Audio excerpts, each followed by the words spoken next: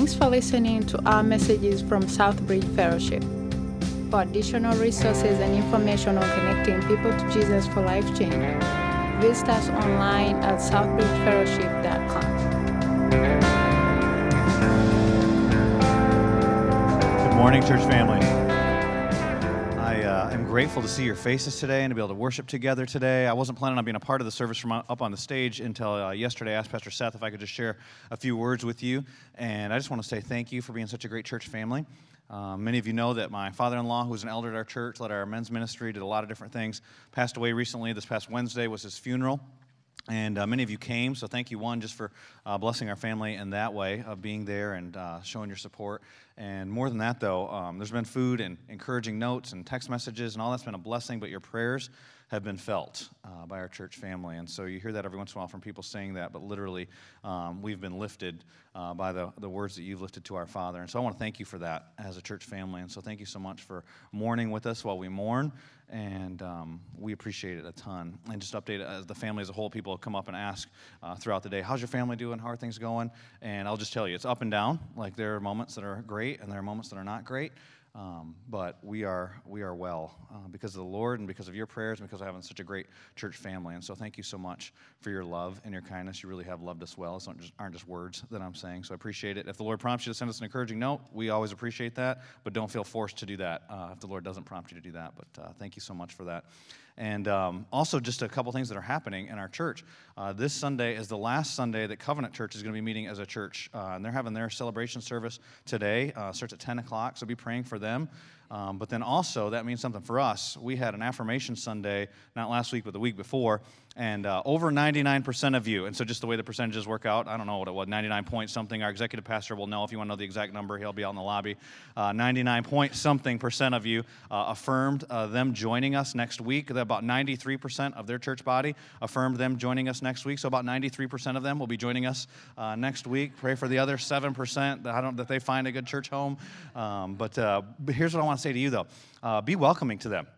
I mean, be friendly like you always are, but you think about what makes a church special. It's not great sermons or great music. It's relationships with each other. And so, especially next week, will you be on the alert to be looking at people that you've never seen before at church and inviting them to your small group? We're going to have a picnic afterwards, so we're going to have time to connect with each other and be able to talk with each other. But don't just hang out with your friends and the people that are in your small group. Be looking for folks that you've never met before and helping them get connected to our church body. And then some of you, I know summertime's a funky time for small groups sometimes, and you might be in a group and might be thinking, I could probably lead this. Yeah, you probably could. So why don't you start another small group and you can invite some folks to be a part of that. We would love for you to be doing that. And then this Monday, too, tomorrow, we're actually going to be taking ownership of that property on Strickland Road, and Lord willing, you've probably seen these things before, construction projects. Lord willing, we'll move over there towards the end of this summer, and so that is our hope. I wouldn't say our plan yet. That is our hope to move over there at the end of the summer. And this morning, what we're going to do is we're going to continue in the book of Hosea. And so we've got another pastor here from In-Town Fellowship, Raleigh. Matt Schofield is here. So Matt, why don't you come on up here? Matt, other than the fact that he's a Florida State fan, is a pretty awesome guy. Well, give him a Southbridge welcome.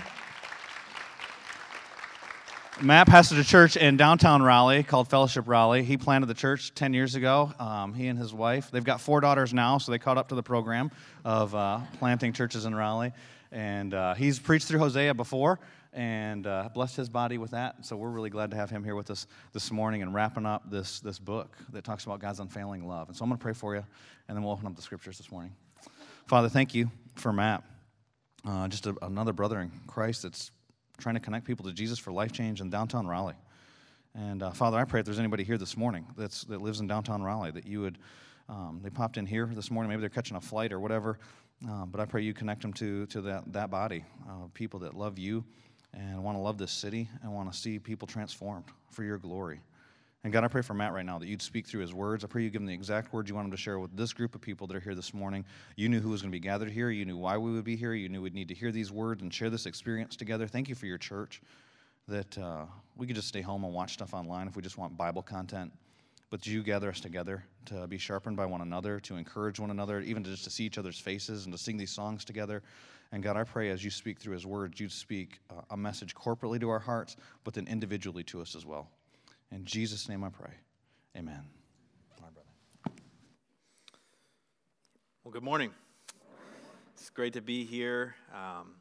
We are I'd just say, a true sibling church to Southbridge Fellowship. We're in East Downtown Raleigh, really sibling in the truest form. I know that Scott and his wife Shanna did a church planning residency program at Fellowship Bible Church in Little Rock, Arkansas, and they did it the year before we did it.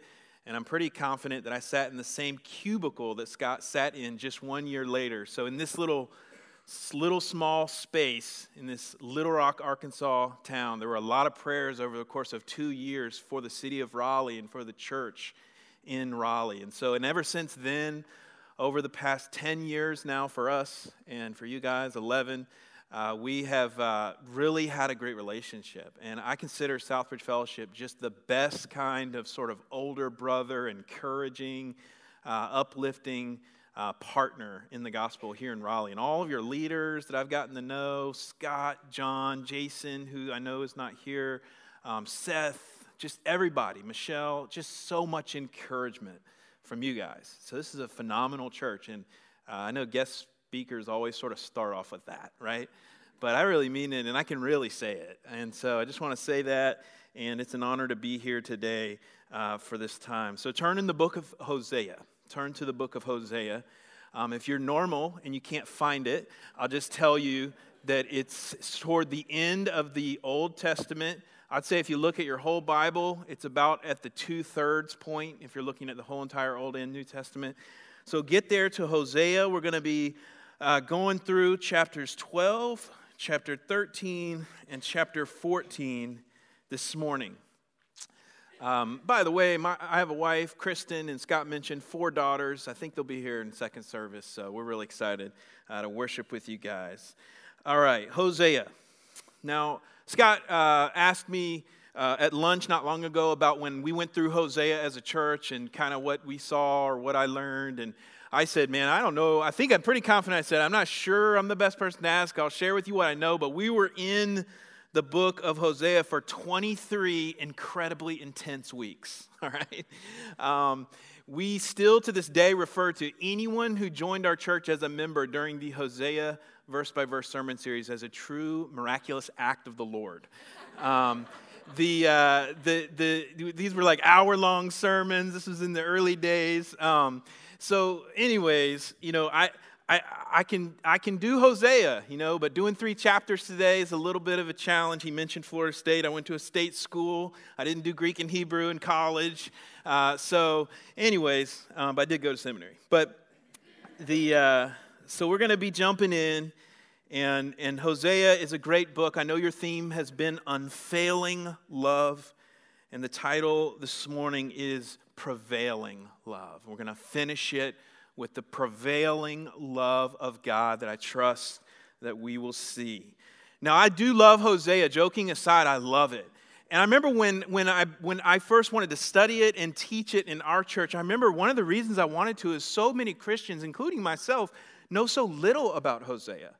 I mean, we basically know the story, and I don't want to, assume you even know that. I mean, I know you've been studying it here, but if it's your first Sunday, I mean, most Christians know the story, like the basic little story that Hosea married Gomer, and Gomer is adulteress and a prostitute and all of that, right? But that's like 1.5 chapters of Hosea. And there's 14 chapters.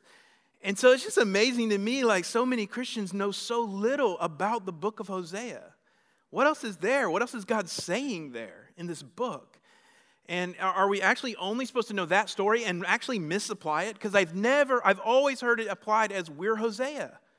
And your wife who just cheated on you is Gomer and you need to stay with her. Like that's the only application I've ever really heard on the streets for Hosea, right? So we know so little about it.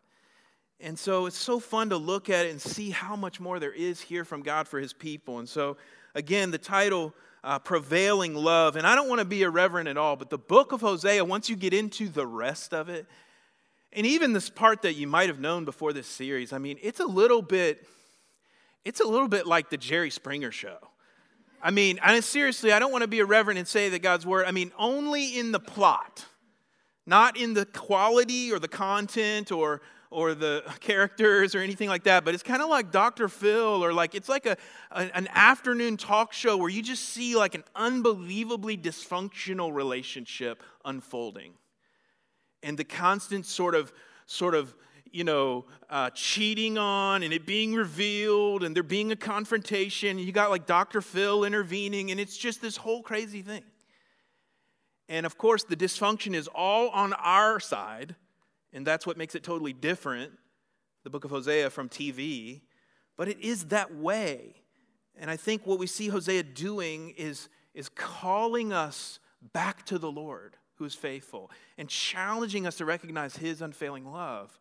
And so this morning we're going to see more of that in these chapters. So what I've got is 3 main points this morning, 3 big encouragements, one from each chapter, on how we might experience God's prevailing love. So let me just quickly pray again before we really dive in and I begin going through these verses. Lord, we thank you for your word. Your word is perfect and flawless. Lord, it is awesome, and it speaks right to our very situation each and every Sunday and each and every time we get to abide in your truth with you. So we expect nothing less than that this morning. We are excited. We pray, Holy Spirit, that you would just turn your bright lights on and help us just to have a holy parenthesis around our time in the word this morning. In Christ's name we pray, amen. All right, so what I want to do is look at 3 encouragements, as I said, from this book on the title again, Prevailing Love. So let me ask you this. Let me ask you this question. Have you ever been swimming at the beach and the tide is pulling you so strong, right, that you're just sort of not paying attention and you're hanging out, and before you know it, you have drifted maybe like a mile away from whatever that point is where you went into the water, right? And maybe you have a blue umbrella and a yellow chair and a red cooler, and you that's your fixed point, right? But if you're not careful, if you're not intentional, you drift, right? Most of us have had that experience. The point from chapter 12 is this: do not drift away from God with assumptions about yourself spiritually. Do not drift away from God with assumptions about yourself spiritually. In this chapter, we see Israel has not been careful. They've made assumptions. They're descendants of Jacob. They've got this heritage of faith, and that's a blessing, but that's not a guarantee. Do not drift away from God by making assumptions about yourself spiritually. So let me just show you some of these verses. We are going to read everything today. So chapter 11, verse 12 is where we'll start. Ephraim has surrounded me with lies, and the house of Israel with deceit. Judah is unruly against God, even against the faithful Holy One. Ephraim feeds on the wind and pursues the east wind all day long. They multiply falsehood and violence. They make a covenant with Assyria, and oil is carried to Egypt. Look at verse 2. The Lord has an indictment against Judah and will punish Jacob according to his ways. Look for the word Jacob here. Look for the experiences of Jacob as they are delineated here. And he will punish Jacob according to his ways. He will repay him according to his deeds. In the womb, he, that's Jacob, took his brother by the heel. And in his manhood, he, that's Jacob, strove with God. He strove with the angel and prevailed. He wept and sought his favor. He met God at Bethel, and there God spoke with us. The Lord, the God of hosts, the Lord is his name. Look at verse 6. So you, by the help of your God, return. Hold fast to love and justice, and wait continually for your God. It's really profound here, all the mentions of Jacob. I mean, if we were to do a study on Genesis, just those verses right there took us to like 5 chapters in Genesis. Just a very quick sort of biography that was just given there of significant moments in the life of the walk with God of Jacob. And Hosea is just outlining and highlighting these real experiences of their patriarch. But verse 6, he changes perspectives and he says, but what about you? says, what about you? That's Jacob. A heritage of godliness is a blessing, but it's not a guarantee. Don't assume things about yourself spiritually. Don't drift away from God. So you, by the help of your God, return, hold fast to love and justice. And look, it says, and wait continually for your God. I love this. Makes it so personal. Says, so you and your God. Says, wait continually. The word there in the Hebrew for wait, it means to wait eagerly, to wait with tenseness. It's the same word in the verse Isaiah 26:8. Lord, walking in the way of your truth, we wait for you. Your name and renown are the desire of our hearts. This waiting for the Lord is what we are called to do. Yeah. A heritage of faith, it's a blessing. Amen. But it's not a guarantee. And we, each of us, have to be so careful that we're not drifting away from God, that we're not moving from the point where we were put in the water, that we're not keeping our focus on our fixed point. Making assumptions about ourselves spiritually is so dangerous. So look, it's going to continue talking about Jacob and just other things. Look at verse 7. We're going to see how we got to beware of deceit and self-reliance. It says, a merchant in whose hands are false balances, he loves to oppress. We'll stop there. See, I love this. You know, the word Jacob means deceiver. They're like, you're like Jacob, you're like him in the wrong ways. You're a deceiver. Verse 8, Ephraim has said, but I'm rich. I have found wealth for myself. In all my labors, they cannot find in me iniquity or sin. I, the Lord your God, from the land of Egypt, I will again make you dwell in tents, as in the days of the appointed feasts. It's really amazing here. Just so you know, Ephraim, that's a nickname for Israel. That's the largest tribe. It's the tribe that King Saul comes from. We're going to talk more about them as we go into chapter 13, but that's all it is, just a nickname. He's still talking about Israel, and he's just saying, I mean, look at this self-reliance that Ephraim is declaring. Look at verse 8. That's amazing. Look at verse 9, what God says he'll do. He says, I'll put you back in the tent, bro. He's like, you're all puffed up. You think you've made it? We'll go back to the wilderness. Actually, Israel used to have a feast. It's talking about that here, where they would for 7 days go back and live in tents just to remind their souls and their hearts of their dependence on God and how they need him and where he took them from. But they had stopped celebrating that feast in the day of Hosea. He's like, we could go back to the tents. We could go back to set up and breakdown. You know what I mean? Like, we could go there. And he's like, don't go there. Don't drift from God. Don't make assumptions spiritually. Look at verse 10 through 14. The key here is beware of putting a patriarch above a prophet.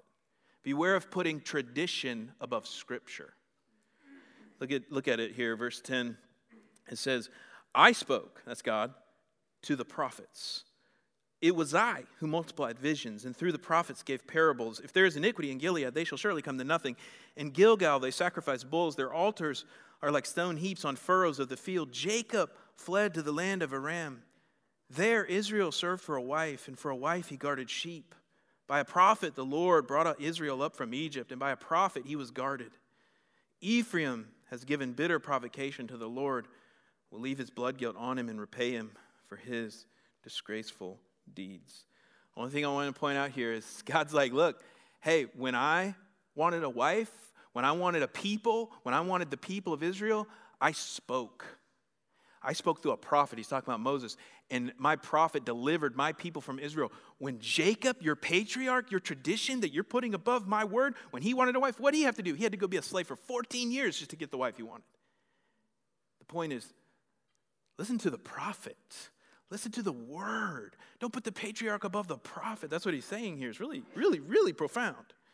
And again, the point, do not drift away from God with assumptions about yourself spiritually. So friends, here's the question here, the challenging question. Are you drifting? Are you making these assumptions? Perhaps you have a background in church or Christian school. Maybe you have a close relative that you have a close relationship with who's in the ministry. But let me encourage you. What about you? What about your heart? Do not drift away from God through making assumptions spiritually about yourself. A heritage of faith is a blessing, but it is not a guarantee. Second point, second encouragement. Do not bow your heart toward an idol and its destructive effects. Do not bow your heart toward an idol and its destructive effects. We're going to be in chapter 13 for this one. Here we go. So let's look at verses 1 through 3. When Ephraim, remember we talked about who that is, spoke, there was trembling. He was exalted in Israel. So that's a good start, right? What happens? But he incurred guilt through Baal and died. And now they sin more and more and make for themselves metal images, idols, skillfully made of silver, all of them the work of craftsmen. It is said of them, those who offer human sacrifice kiss calves. Therefore, they shall be like morning mist, or like the dew that goes early away, like the chaff that swirls from the threshing floor, or like smoke from a window. All right. Ephraim has a problem. The problem is idolatry. And hopefully we're kind of getting it now from the book of Hosea that idolatry is to the Lord spiritual adultery. It is spiritual prostitution, right? It is offensive to the bridegroom. So that's kind of the big lesson in Hosea. And Ephraim's idol was Baal. And I know none of us woke up this morning really with that temptation, right? Southbridge or the Baal temple? Not sure. No one had that struggle this morning. The first of the 10 commandments in Exodus chapter 20, verse 3 is about idolatry. That we should not put any other gods before our God. Idolatry is a huge thing. You say, oh, I'm not struggling with Baal, idolatry, but what form of idolatry does your heart tend to wander toward? It's important to know that. I've heard it said that you can find your idols by looking at whatever your unyielding emotions are. You can find your idols by looking at what your unyielding emotions are. Have you ever been so anxious or afraid that you cannot shake it throughout the day until you resolve it and regain control in some way? I'm just sharing because I've heard about these. I've never experienced any of them. Totally joking, right? These are just from my journal. You know what I mean, though? You read an email that you sent. You read it 3 times. What's wrong? What's going on there?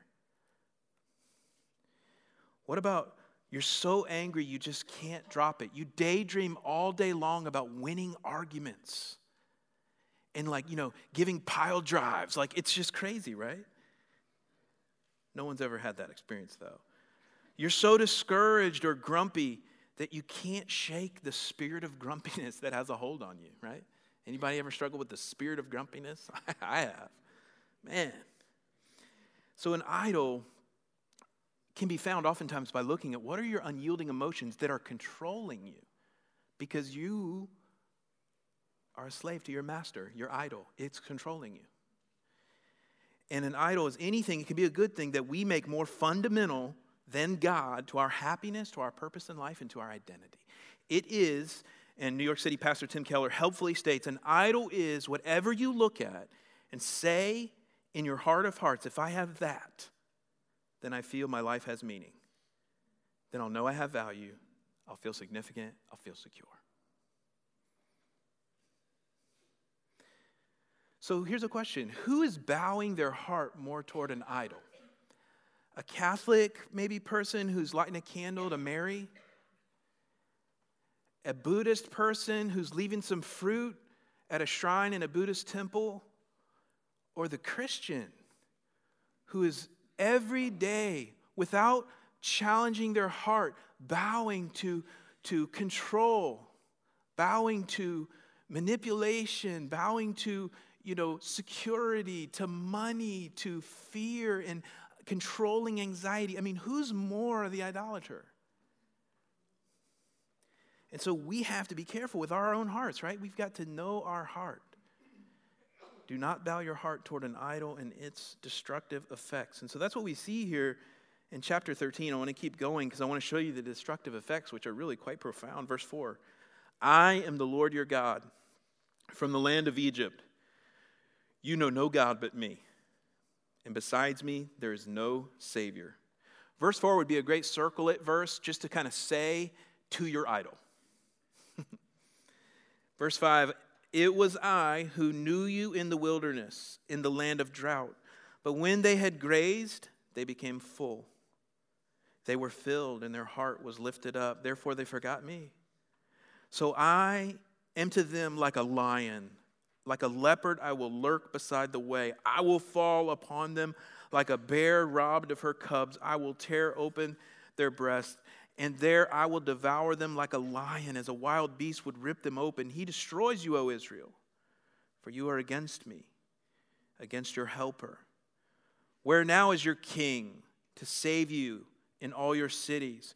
Where are all your rulers, those of whom you said, this is what we say to our idols, give me a king and princes. I gave you a king in my anger, and I took him away in my wrath. We see the destructive effects of idolatry. One of them is just pride, right? We see this sort of development of pride in Ephraim. And it's so destructive. And look what else. There's foolishness is a destructive effect of when our hearts are bowed to idolatry. Look at verse 12. We see the picture here of foolishness using the illustration or analogy of childbirth. It says, the iniquity of Ephraim is bound up.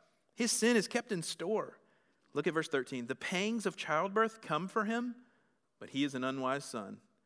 For at the right time he does not present himself at the opening of the womb.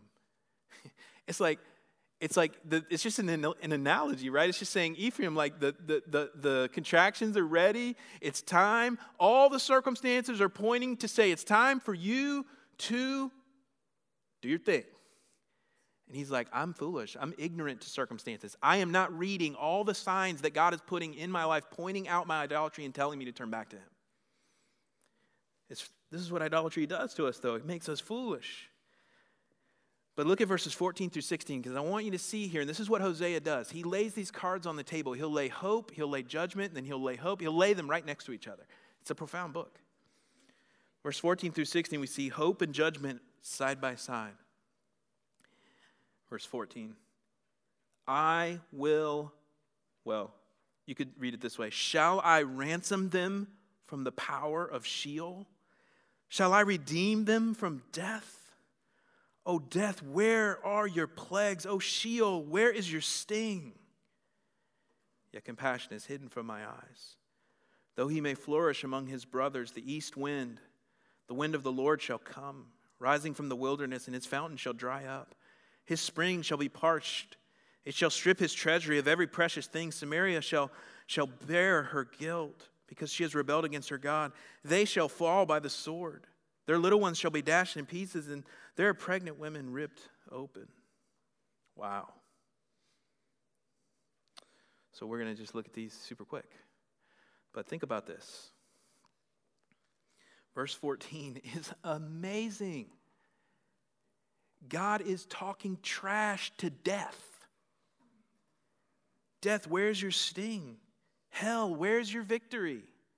Paul will later take this up in 1 Corinthians 15 and apply it to the results of the resurrection of Jesus Christ from the grave.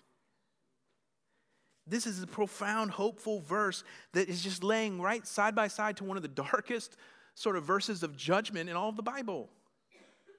Because it continues into verse 16 where we see the consequences of Israel's sin is that the war tactics of this wicked nation, Assyria, will overcome them.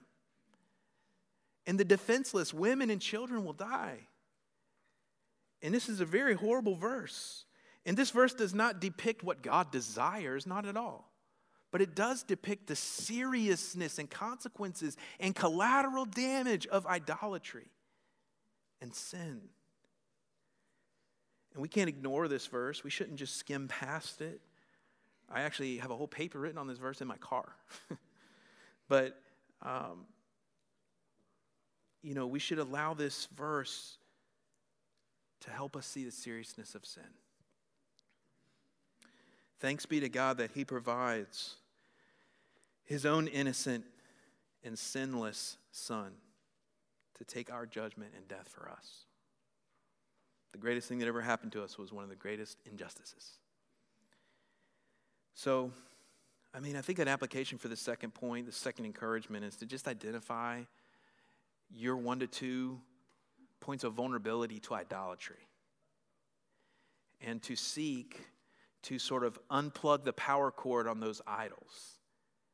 To seek to destroy those idols, to destroy their power in your life. And the best way to do it is to be super excited about someone greater, and that's Christ. So to treasure Jesus Christ above all.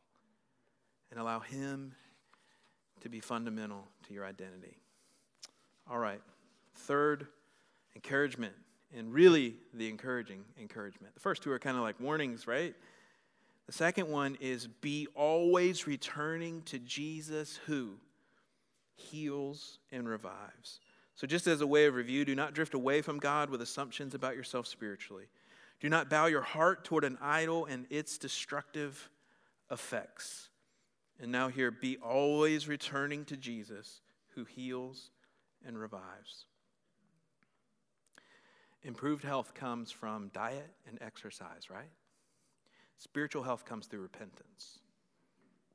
Every blessing God wants to bring into our lives, he wants to bring through the funnel of repentance.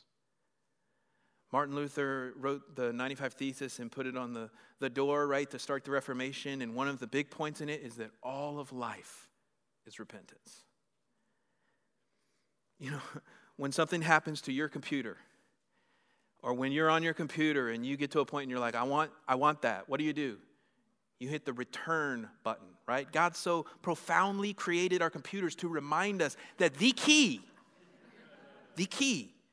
in life is returning to the Lord.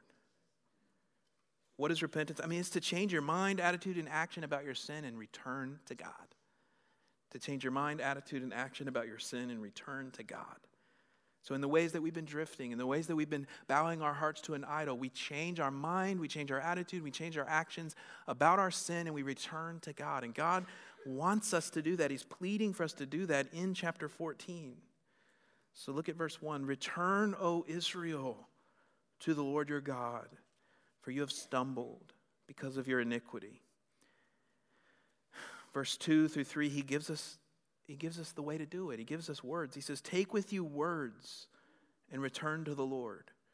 Say to him, take away all iniquity except what is good.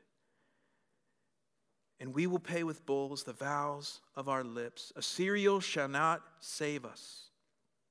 We will not ride on horses. And we will say no more, our God, to the work of our hands. In you, the orphan finds mercy. I love that. End of verse 3. I mean, it just is so clear about the heart attitude of repentance. The orphan attitude. God, I don't deserve this, but would you give it to me? Return to the Lord. Be always returning to Jesus who heals and revives. 4 through 9, we just see these incredible promises of those who return. He says, I will heal their apostasy. I will love them freely, for my anger has turned from them. You know, sometimes we see people when we think, man, that's an extra grace needed person. I don't have the spiritual gifts to care for that person. You know, that's really all of us. And that's definitely Israel in the book of Hosea. And the end of the book of Hosea is God saying, I can handle that. I will heal their apostasy. I will love them freely. For my anger has turned from them. I will be like the dew to Israel. He shall blossom like the lily. He shall take root like trees of Lebanon. His shoots shall spread out. His beauty shall be like the olive, and his fragrance like Lebanon. They shall return and dwell beneath my shadow. They shall flourish like the grain. They shall blossom like the vine. Their fame shall be like the wine of Lebanon. O Ephraim, what have I to do with idols? It is I who answer and look after you. I am an evergreen cypress. From me comes your fruit. And by the way, Ephraim means fruitful. He's saying, Ephraim, you want to be who you truly are created to be? Get it from me. Whoever is wise, let him understand these things. Whoever is discerning, let him know them. The ways of the Lord are right, and the upright walk in them, but transgressors stumble. So as we close, you know, earlier I said the risky statement that the book of Hosea is almost like one of those TV shows, right? Where there's like this fighting couple and intervention, and it kind of is that way. I mean, there's just this really dysfunctional and troubled relationship. And we are the dysfunction in that relationship. That's the huge difference. God is always faithful. God is always loving. He is always true. He is just. He will discipline those whom he loves. But he will keep his covenant with those whom he makes a covenant. 2 Timothy 2 says, if we are faithless, he remains faithful, for he cannot deny himself. So sometimes, like in those really cheap TV shows that are way inferior to Hosea, but we're just using this really imperfect parallel, sometimes there'll be a commercial break, and then a little bit later it'll show the couple in 5 years, right? Like, here's where they're at in 5 years. And that's kind of a cool thing with the Bible, is that you can see where it's leading. It's a story, and the story's not over. Israel will not repent. Israel will go right into exile in Assyria, and later Judah, their brothers in the south, to Babylon. And they will be disciplined by the Lord and judged for their sin and their breaking of the covenant. But the story's not over, because Nehemiah is going to start building. And then angels are going to announce a birth. And then John the Baptist is going to be crying in the wilderness. And then Jesus is going to come. And he's going to be tempted in the wilderness to give in to idolatry, and he will perfectly resist that temptation with the truth of God. And at his baptism, the Lord is going to look at him and say, this is my son. Ephraim disappointed you, but this is my son in whom I am well pleased. He goes to Egypt, and God calls him out of Egypt, just like the people of God in Hosea.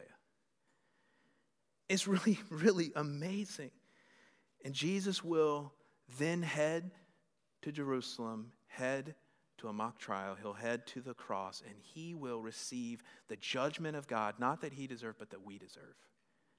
And because of that, God's anger will be turned away from those who are hidden in his Son. This time, his Son, the Lord Jesus Christ.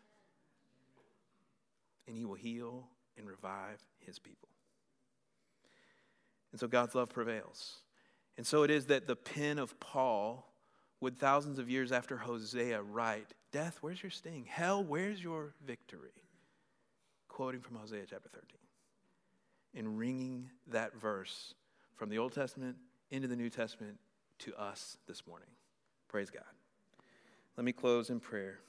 Romans 8, for I am sure that neither death nor life, nor angels, nor rulers, nor things present, nor things to come, nor powers, nor height, nor depth, nor anything else in all creation will be able to separate us from the love of God in Christ Jesus our Lord.